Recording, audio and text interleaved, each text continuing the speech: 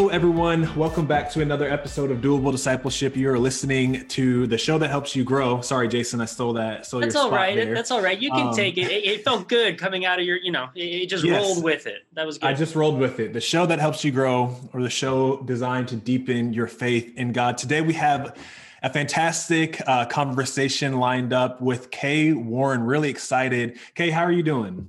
I am doing well this morning. Thank you so much, Brandon and Jason. Awesome. We're really happy to have you join us again.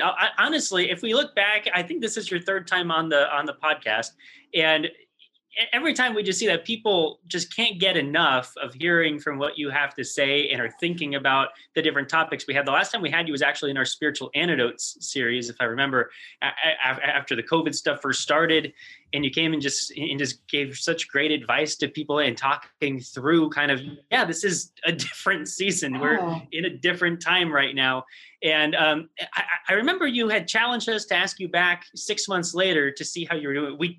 We forgot to do that. It's been a year, but be offended that you forgot to invite me back. Okay. I know. I shouldn't have said forgot.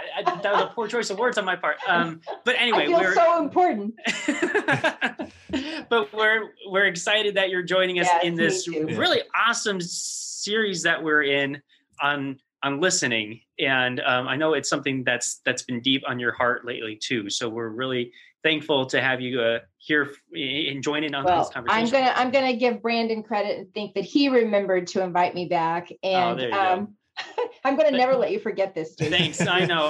Forever. I'm going to tease you about how you forgot about me. But I was thinking this morning as I knew I was going to be taping this today. And I was thinking of when we talked last year and how soon it was, or it feels like it was early. I didn't look at the exact date, early in COVID. And it felt like we had no idea what was ahead. We didn't. We did not know what all was going to. I think we still thought it was going to be rather short-lived, and it was a blip on the screen. We did not know how it was going to change everything about our lives for I think probably some decades to come. Mm-hmm. So we were very naive but hopeful at the time. Mm-hmm. Yeah, it absolutely feels that way, especially during that season. And Lord willing, we're going to continue to come out of that season. But with that, it's been just a time, I think, for most people of deep reflection, prayer, listening. We've been in this season talking about listening. But Kay, you're someone that when I think about listening, that you're someone I feel like does it really well. And you've been at this for a while. So I'm just curious to know, like, as you've been in this kind of listening, maybe posture is the right word, a posture of listening.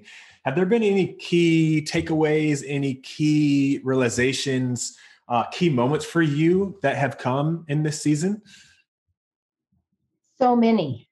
I paused because that's one of the things I'm actually trying to do right now is to write down, collect, look at my journals, look at speaking engagements over this last year and actually compile it for myself, because I think I started the pandemic with, I started posting pictures of me making homemade bread, because it feels like in the first couple of weeks, seriously, of the pandemic, when we thought it was just going to be, weeks, I posted how I was making homemade bread. And if I was going to die in the zombie apocalypse, I was going to die with bread on my lips, and I just, 15 pounds later, the bread on my lips has gone other places, and it didn't last just 2 weeks, but that just, so it went from that kind of a jokey, quote, zombie apocalypse to what actually has in some ways imitated an apocalyptic time for us. It's felt like many times we were in a dystopian novel. And so I want to compile all those things that I've felt and learned and reflected on, what I've heard from other people. It is a time of reflection, and listening has been a huge part of it. As you said, Brandon, very soon into maybe a month or probably 2 months, it feels like, into the pandemic, which was so traumatic as it was, then there were the deaths of Ahmaud Arbery and George Floyd and Breonna Taylor. And I'm not a historian or a social scientist, so I can't give you the exact reasons why their deaths catalyzed a new wave of conversation, because certainly they were not the first to die in such tragic circuit. There have been, I don't even know the count, how many since then, and even in this ensuing year, but there was something about their deaths. Maybe it was the video of George Floyd that you couldn't turn away from. You couldn't, it feels like to me, there was no way to have the, well, but what about, and well, this or that. It just, it was right staring in front of our faces. And there was something about the horrific nature of his death that catalyzed not just me personally, but I think our church into some conversations. Was something you were going to say, Brandon? I was talking kind of long there. No, I think that's exactly right. I think it was we did a episode with Pastor Tom about like Kairos time, and it felt like a Kairos moment of things coalesce in a certain way. And there were really no expectations to do anything.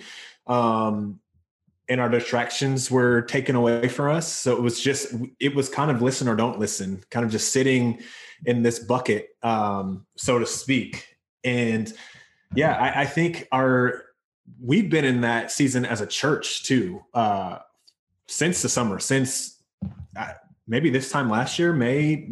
It was really June. Close. Yeah. Cause I think the 1 year anniversary is really, really close here. Yeah.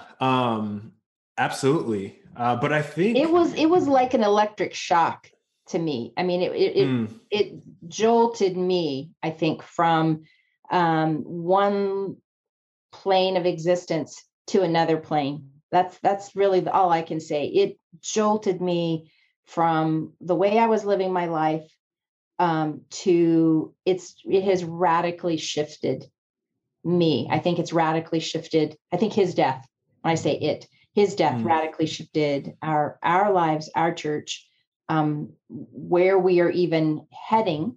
What are some of the goals that we have for ourselves as a church shifted because of George Floyd's death.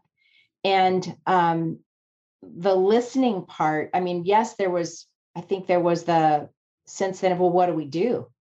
What do we do? What do we do? And we had no idea what to do at all.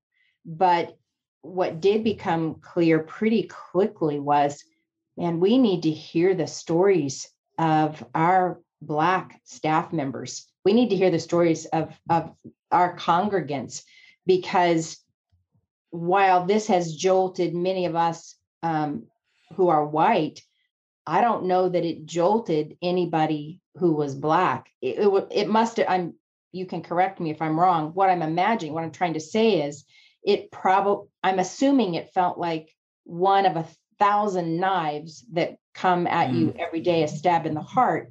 Whereas for me as a white woman, it was not only that stab in the heart of this is horrific to, oh my gosh, this cannot happen again. Right. And so it had an effect of not only hurting, but jolting. Whereas I'm guessing when that is part of life, or so many stories. Yeah. Am I making sense what I'm trying to say? I'm trying to say as a white person, it did something for me that I'm sure was different for you as an African-American man. Yeah. So we're like located in different places with different life experiences. And being a Black man, right, I can't speak for the white American experience, but I think for a lot of people in the Black community in America, it was a painful moment of bringing up a lot of previous trauma, but there was also, I think, a little bit of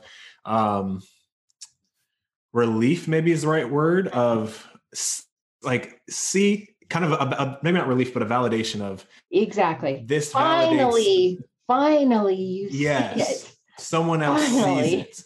Yeah. And the moment was, I think, the moment we were in culturally allowed us to see it. But if I could give you some credit too, Kay, I think the part of the reason why it jolted you in your words was because of your past history with listening, but you're positioned in the right way and you had the right posture to receive the message, or to receive the moment properly. And well, Jason, I'll let you get into that, but I'd love to get into kind of your past history as well with listening. Well, yeah, and that's where we were. Was the spur that kind of made us think like we should have Kay on this season, definitely. Yeah. Because we were thinking about the different ways that we engage with listening.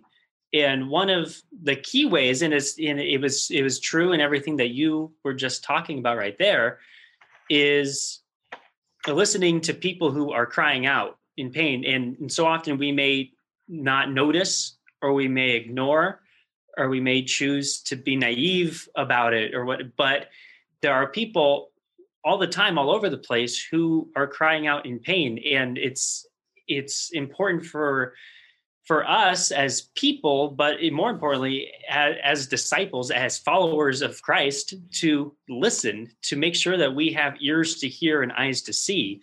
And so when we were talking about that, we thought, okay, who has better stories than Kay does? And so Kay, we're going to come back to the modern day, the present, a little bit later in our conversation.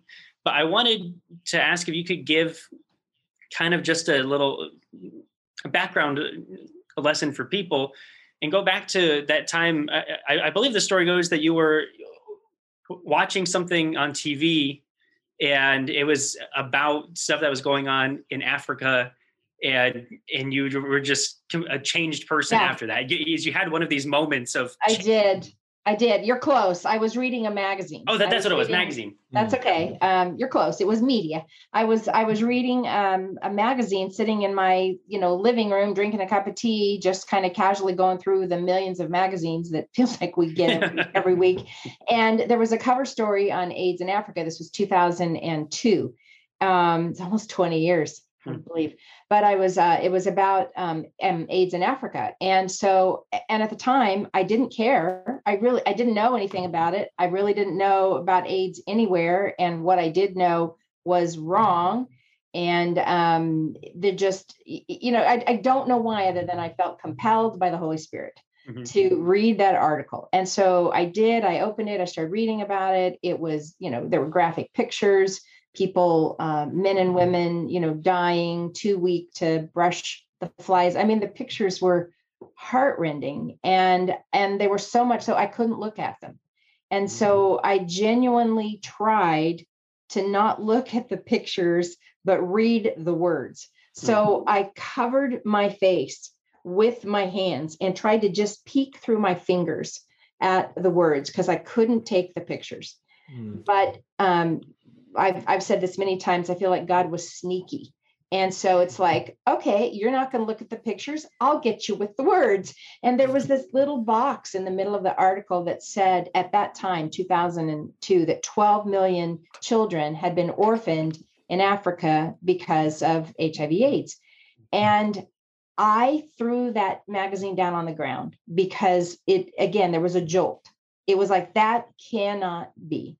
There cannot be that many children orphaned due to one illness on one continent, and I not know anything about it. How is that possible? It was like, on every level, I was rejecting it as truth. That can't be possible. I would know about it. That can't be possible. That many children can't be left orphaned. There can't be that many, it's like I rejected it on every level because it was too much.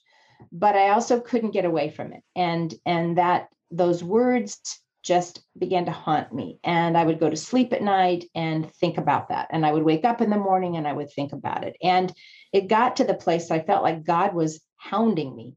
He just wasn't going to let me alone. And even as I began to believe it was true, then I panicked with, there's nothing I can do. You can't mean me. What would I do? a white suburban mom with a minivan. What do I know about an illness, on another continent? Leave me alone. I don't know what to do with this. But it really did. I mean, for a month, I couldn't get away from it, and came to a place of surrender where it became increasingly clear to me that God had brought that into my life for a reason, that he did indeed expect and was asking me to do something about it. And it became a surrender moment where I was either going to say yes to God or I was going to say no. And I'd been a Christian long enough at that point to know that that's not the way I want to live with God. I don't want to live in that place of where I am actively saying no to him. I mean, it's one thing if we sin with ignorance or God hasn't brought an awareness to us yet. But man, when he brings an awareness of a place and we know we are consciously saying, I will not do what you just asked me to do. That's a dangerous place to be. It's not a place I want to be. And yet to say yes felt impossible, out of my league, way in over my head. So I didn't feel like I had any good choices. Saying yes didn't feel good, but I knew that I couldn't say no either. And so I did. Wow. It came to that place of where I remember so clearly of saying, okay, I think you've got the wrong person here, but okay, I'll say yes. And when I actually made that surrender to God, I collapsed with weeping of a broken heart because it still makes me cry. Because there was so much suffering involved that I knew nothing about. I was ignorant about. I didn't know. I didn't see, whatever. And so it changed my life radically. I spent the next 10 years as an advocate, a global advocate for people with HIV and for orphans, and then brought that into our church. It was not just something for other people. It was our church, Saddleback, has to care for people who are suffering. And watching God now do that over and over in the last 20 years, taking me from place to place, and I don't mean literal place, I mean emotional and spiritual moments of, I am asking you to say yes to me again here, to listen to people in pain. Yeah. Was that one of the first times, Cade, that you can vividly say that this was a moment of I feel like the earwax just fell out, that the scales fell off and change has happened? Or are there times before that you can say, okay, I can see how God was building something here in me to be more aware or attuned? About suffering, I feel like that was the first moment that God brought me face to face in such a hard stop. I ran into that wall. Yeah. So I feel like that was the first moment of really hearing people suffering in a way that I had not before. But I had an experience of that moment again of hearing from God, and part of me going, no way. But then saying yes. And that was when I married Rick. When he asked me to marry him. We'd been dating 8 days. Oh, it's an amazing story. Yeah, and I won't tell the whole thing. But the point is, that was probably the first moment for me of saying yes about something that made no sense. It did not make sense to say yes to Rick Warren 8 days after our first date. I wasn't in love with him. He was a nice guy, but I wasn't interested in him. And yet so clearly God said, say yes to him. And again, I'm like, what? This is not the way it happens in the fairy tales. This is not the way it happens in the rom-com. This is not the way it's supposed to happen. But again, that sense of saying yes in a ridiculous way or saying no to God. It just was stark. So I think that a few of those moments had prepared me for that giant yes around saying yes to HIV and orphan advocacy. Well, and that's what's so cool is you now have this reputation, at least with the staff at Salvi. I can tell you have this reputation of being somebody who can listen, and not just listen and take in, but listen and absorb. It's like you're, a sponge that soaks it in, but then doesn't hold it in, says, okay, what can I do with this now?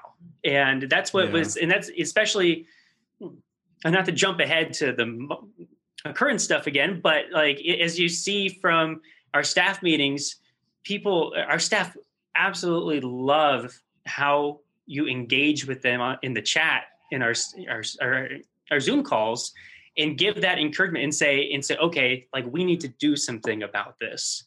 And, even a couple months ago, it was, okay, I'm going to start a prayer meeting or whatever, and we're going to be praying about this. And I'm going to have these conversations with Dr. Anita, and I'm going to have, and all these different things. And that's, so even if it started back when you said yes to Rick, or if it started back when you said yes to Africa, it's that say yes to God, not to quote the book title, but it's that say yes to God mentality that I just think people on staff, at least, and then in a congregation and the broader people who know you, like that's something being like, okay, I need to learn how to do that. Like that's something I want to do more of. And then so we have the Africa with the orphan care and HIV piece, which became a signature ministry at Saddleback. And then fast forward a little bit, and then we get to the onset of the mental health ministry. Now, I know that you and Kay have known and Rick had known for a while that was something that was going to be something that you would be pouring your hearts into. But if you could talk through just a little bit, kind of that listening moment of, okay, I see that this is a thing. And I know that this is something I'm going to be invested in. Yeah. Well, that takes me to the hardest day of my life, the worst day of my life, because our youngest son, Matthew, had lived with pretty serious mental illness from the time he was 7. I just didn't even know children could have mental illness. And so that was shocking to me when we realized that. And then he, for 20 years, lived with an increasing level of mental illness till he died by suicide on April 5th, 2013. And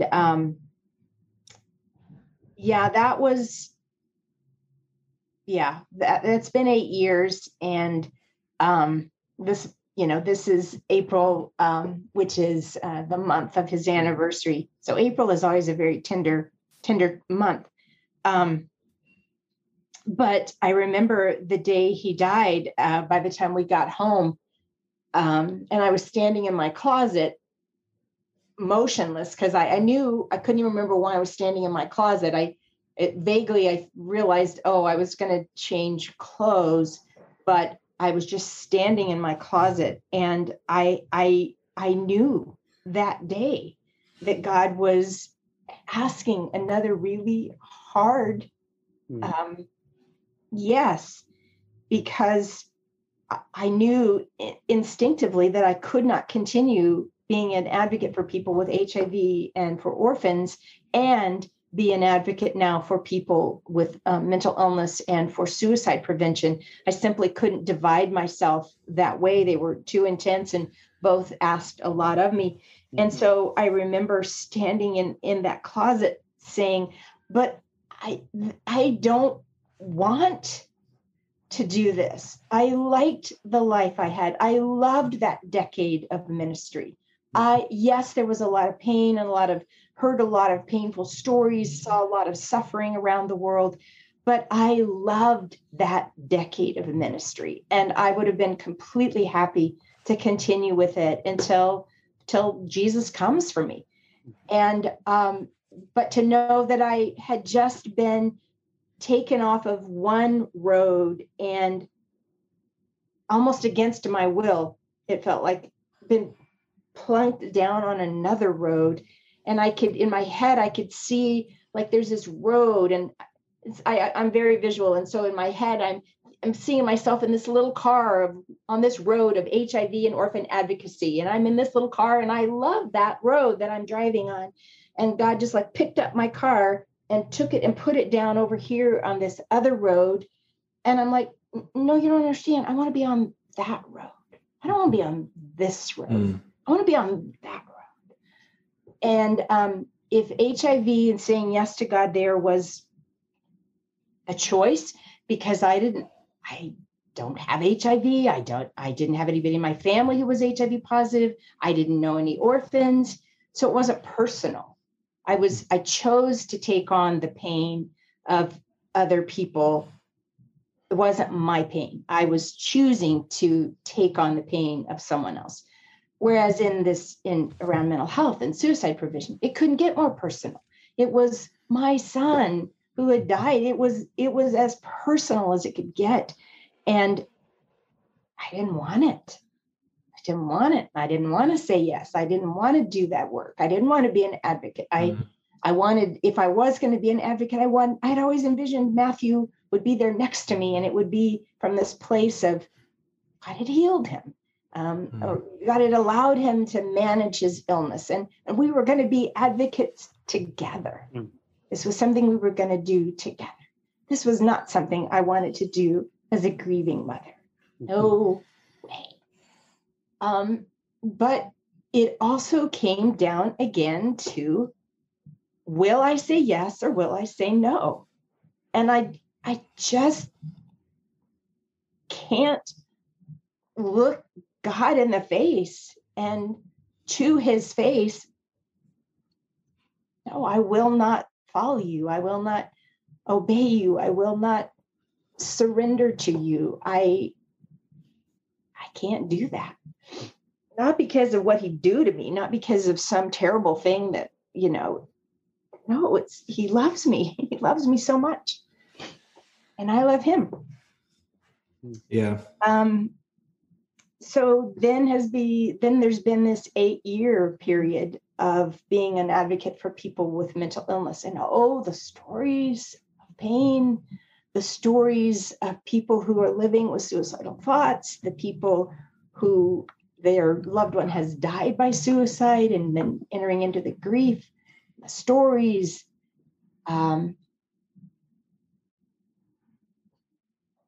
It's what God seems to do in my life is he takes me to these places of where people are suffering and in pain. And so when George Floyd died, and it was again one of those jolts, it was like, that's my son under the knee of that police officer. That's my loved one. And it became very personal. So much so that, again, I'm in this place of, I do not know what I'm doing. I do not know what I'm doing. I don't even know what I'm saying yes to. I don't know what it is you're asking, God, but I do get now, after these experiences of, I know my answer is going to be yes. My answer is going to be yes. I just don't know what you're asking, and I don't know what it will cost, and I don't know what I can do, but the bottom line answer is yes. Yeah. Yeah, that's great. Thank you, Kay, for opening it up and sharing your story with us, and trusting us and our doable family with the tender parts.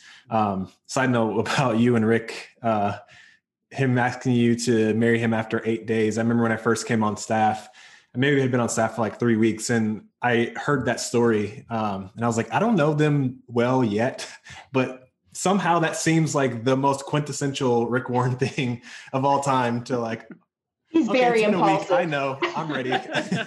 He is very impulsive.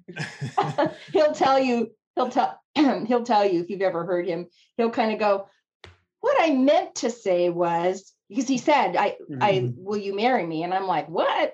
And he's like, I love you. Will you marry me? And he says, what I meant to say was, I like you. And maybe someday we could. And I said, hey, buddy, that's not what you said. Don't you try to rewrite the history. You said, will you marry me? So. That's hilarious. I just listening to your story, I think you hit on something I think is really important, because we're not God. And we have a limited amount of resources, a limited amount of energy and emotional bandwidth. And I think there's a dual listening to the Holy Spirit, and also listening to the pain of others. But we need to be listening to the Holy Spirit to know when to move, where to go, what we're saying yes to, because we can't say yes to everything. We don't have the bandwidth to enter into every pain point, and nor do I think we're called to enter into every pain point. So it's so important that we're listening to God. Like, what are you sensing God doing in your life? What are the things that you feel like are sitting on you, or that your mind is always drifting off towards? That's the Holy Spirit. Write that down, put that in your pocket, pray through that. Those are key moments to know where God is directing you. If God's directing you to get off of the orphan care track into the mental health, those are things that you have to be in relationship and listening to God to know when to move. And I think those are the moments that build the foundation for when it does get hard. I know I'm supposed to be here. I know that I'm called to be here. Well, God put me here. Yeah. And what's nice is in that time is God had raised up somebody else to take over the orphan care HIV mantle, so that you could be freed up to go and do the next thing that he has. And he has been raising up people who have been working with you on the mental health side too. And so it's not that God, it's not that the work that you did is gone. It's that God has raised up the next generation, if you will. But here's something yes, that is absolutely true. And here's the other side of that. In some ways, it's none of my business what God does with what it is he's asked me to let go of. Sure. Because if that would put me in the place of being God. God, I know you, it would be me saying, God, you must continue to do XYZ, or I can't let go of this. I can't respond to what you're asking me to do because it feels like it's going to leave this uncovered, or this undone, or this might actually stop if I don't do XYZ. And the full surrender to God says it's a hard stop. Yeah, it's just a yes.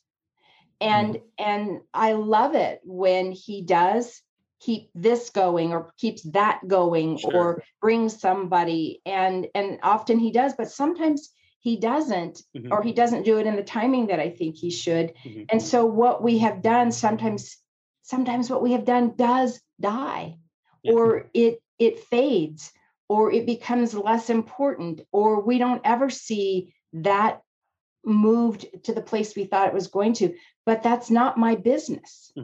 My business is out of John 21. My business is where Jesus says, what is that to you? You follow me. And so we have to be willing, as we grow as disciples, to not hold God over a barrel and insist that if we say yes to him, then he has to do this over here.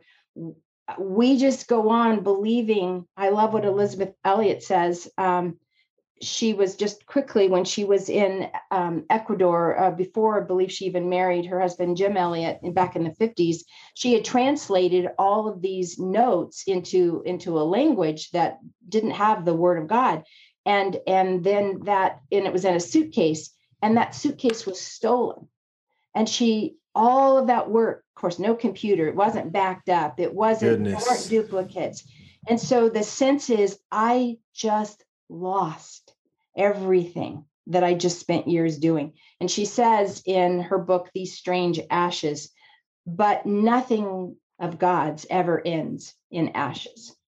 And so we have to be willing to say yes to God, knowing that on the human side, this feels like ashes in response.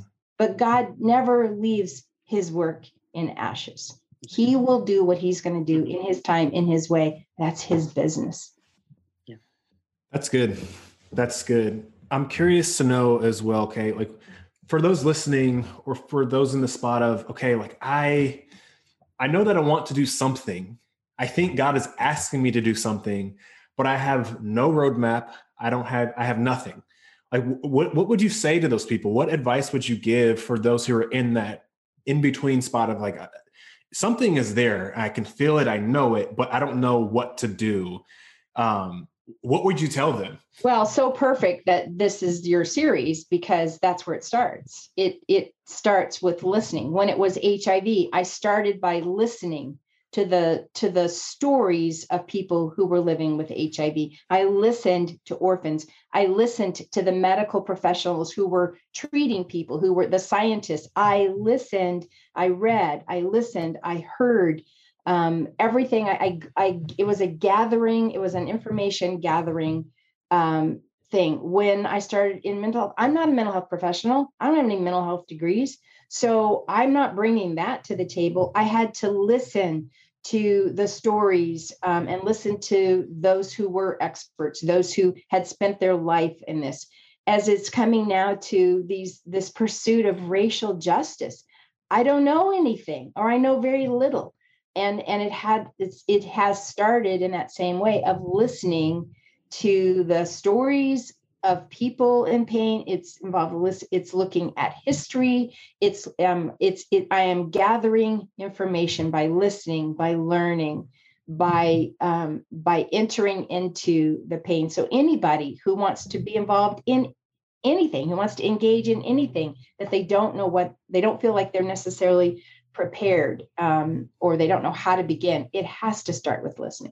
It has to start with learning. And how else can we move forward? We're moving in ignorance. We'll actually probably do more harm, than good if we just start off into the activity. I was thinking of this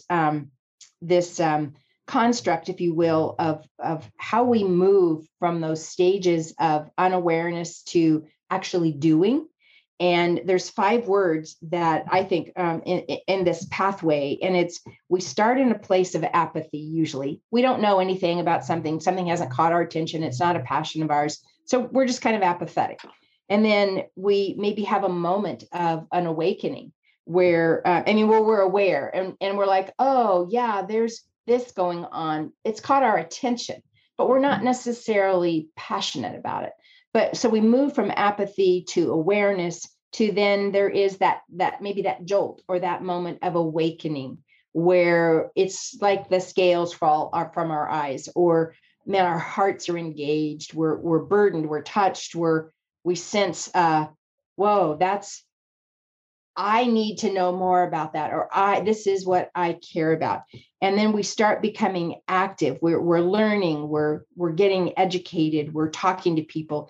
And then we eventually end up in this place of advocacy where we are not only care about something, we're not only aware of it, we've been awakened, we've begun to learn, but we're actually moving to that place of doing. Oftentimes we want to just start with advocacy. We want to just start with doing, but that's where I think we do harm. That's where I think we move, and we maybe haven't even really made a commitment.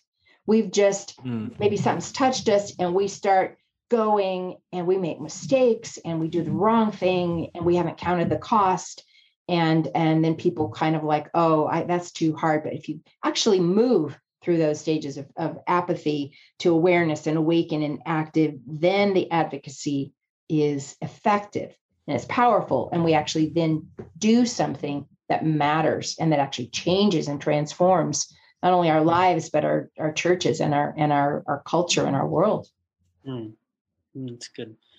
We wanted to end the conversation by giving you a very broad, big question.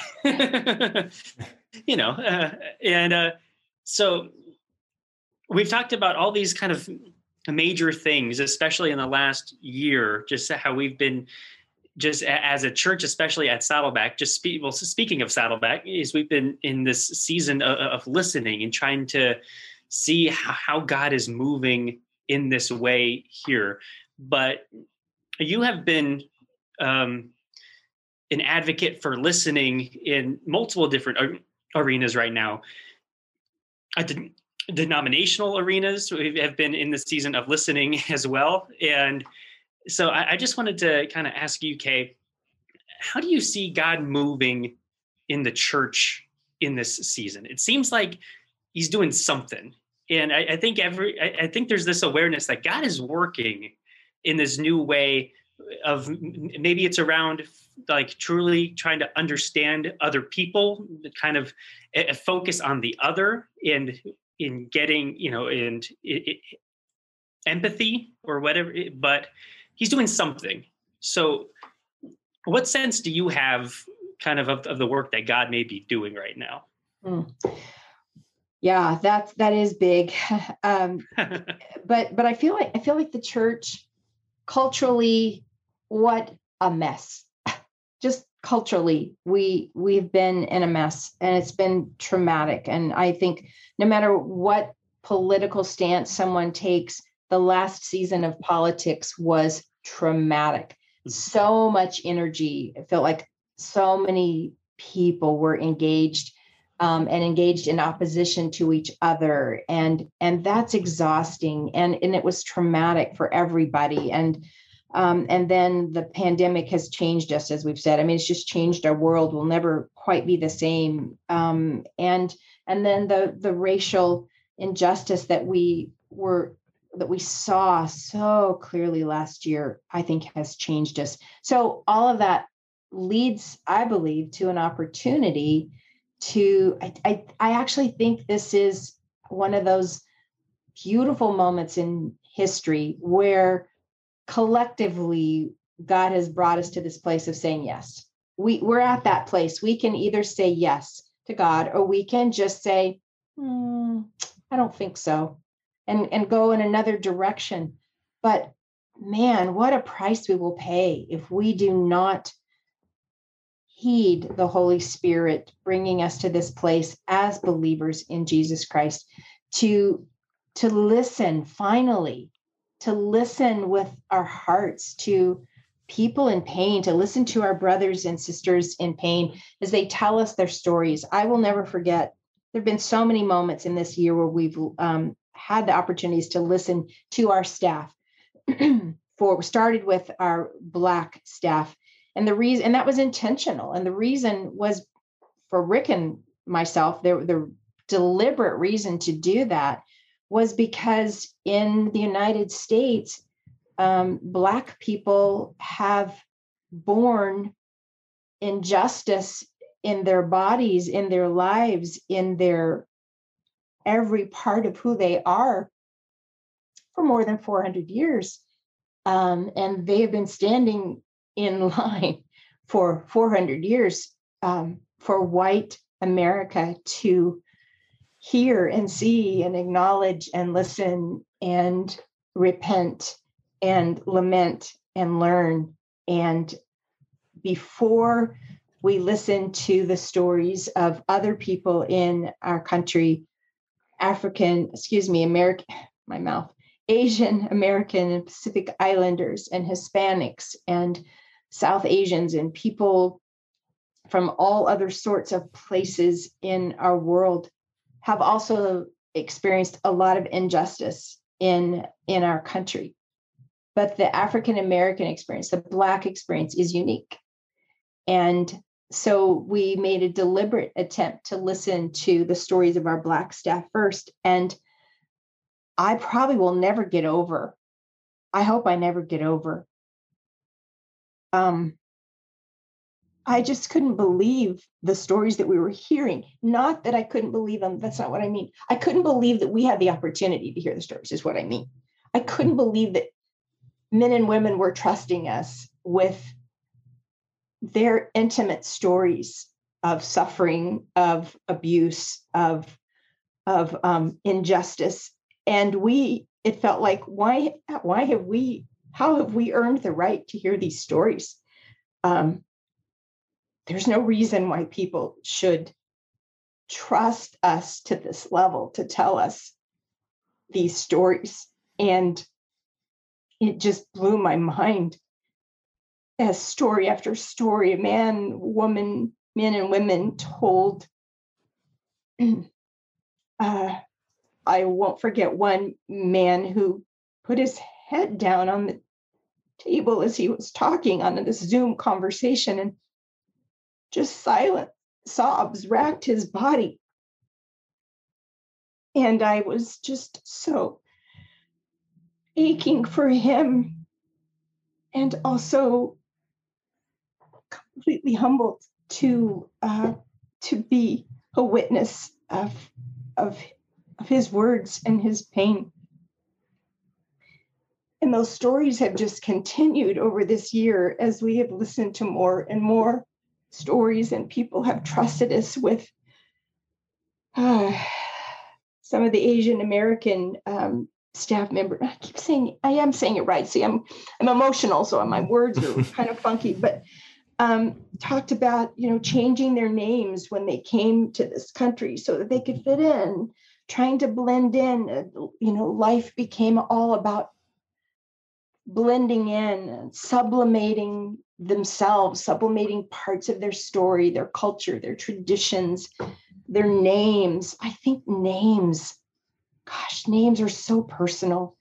And to change your name or adapt your name to make it easier for somebody else to say it, I recognized, I went from that place of unawareness to kind of this acute state of awareness. It's painful. And James says in 1:19, be quick to listen, slow to speak, and slow to get angry. And white Christians in particular have not been quick to listen. We've been very slow to listen, quick to speak, but slow to listen. And listening is not comfortable. I'm pretty uncomfortable most of the time because it's hard to hear. But it's also, I just think it's a precious privilege. Dr. Anita Phillips, in an interview I did with her a few days ago, she said that when we listen to each other's pain, we have an opportunity to create these we moments. And we don't have to be the same color or the same ethnicity to be a part of a we. And that's what we have as an opportunity in the church, so much more so than even culture, because we have an opportunity to really be that true we. And to miss that, man, we would cheat ourselves of experiencing what it is that God has intended all along in the mystery of his church, the mystery that he revealed of his church, where there is a true we experience that is greater than individual culture, individual ethnicity, individual backgrounds. It's a new we, and that we is sacred and precious, and it needs to be nurtured and protected and honored and pursued. And it is a beautiful we that we can be a part of if we make those choices, make those decisions, hear God, listen to each other, and then create this beautiful we. That's beautiful. Hear God, listen to each other. That creates a beautiful we. I mean, that is really literally the kind of flow of the season. We've been talking about listening, but not just performative listening for listening's sake, but towards dialogue, which then leads towards relational health and relational growth. So, I mean, that was exactly well said. I'm just going to say that sounds like a book title, The Beautiful We. So we should trademark that right now. Trademarked. Nobody else can take it. Warren said it. Reserve that URL right now. Yeah, she said it. We have it on tape. No, that's awesome. Kay, thank you so much for coming on the podcast again. And as always, sharing your wisdom with us, giving us all you got. We are truly better for it. Thank you. Thank you. Appreciate it. All right. Well, you guys know the deal. That is another episode of Doable Discipleship. We love you, and we will be back with you soon.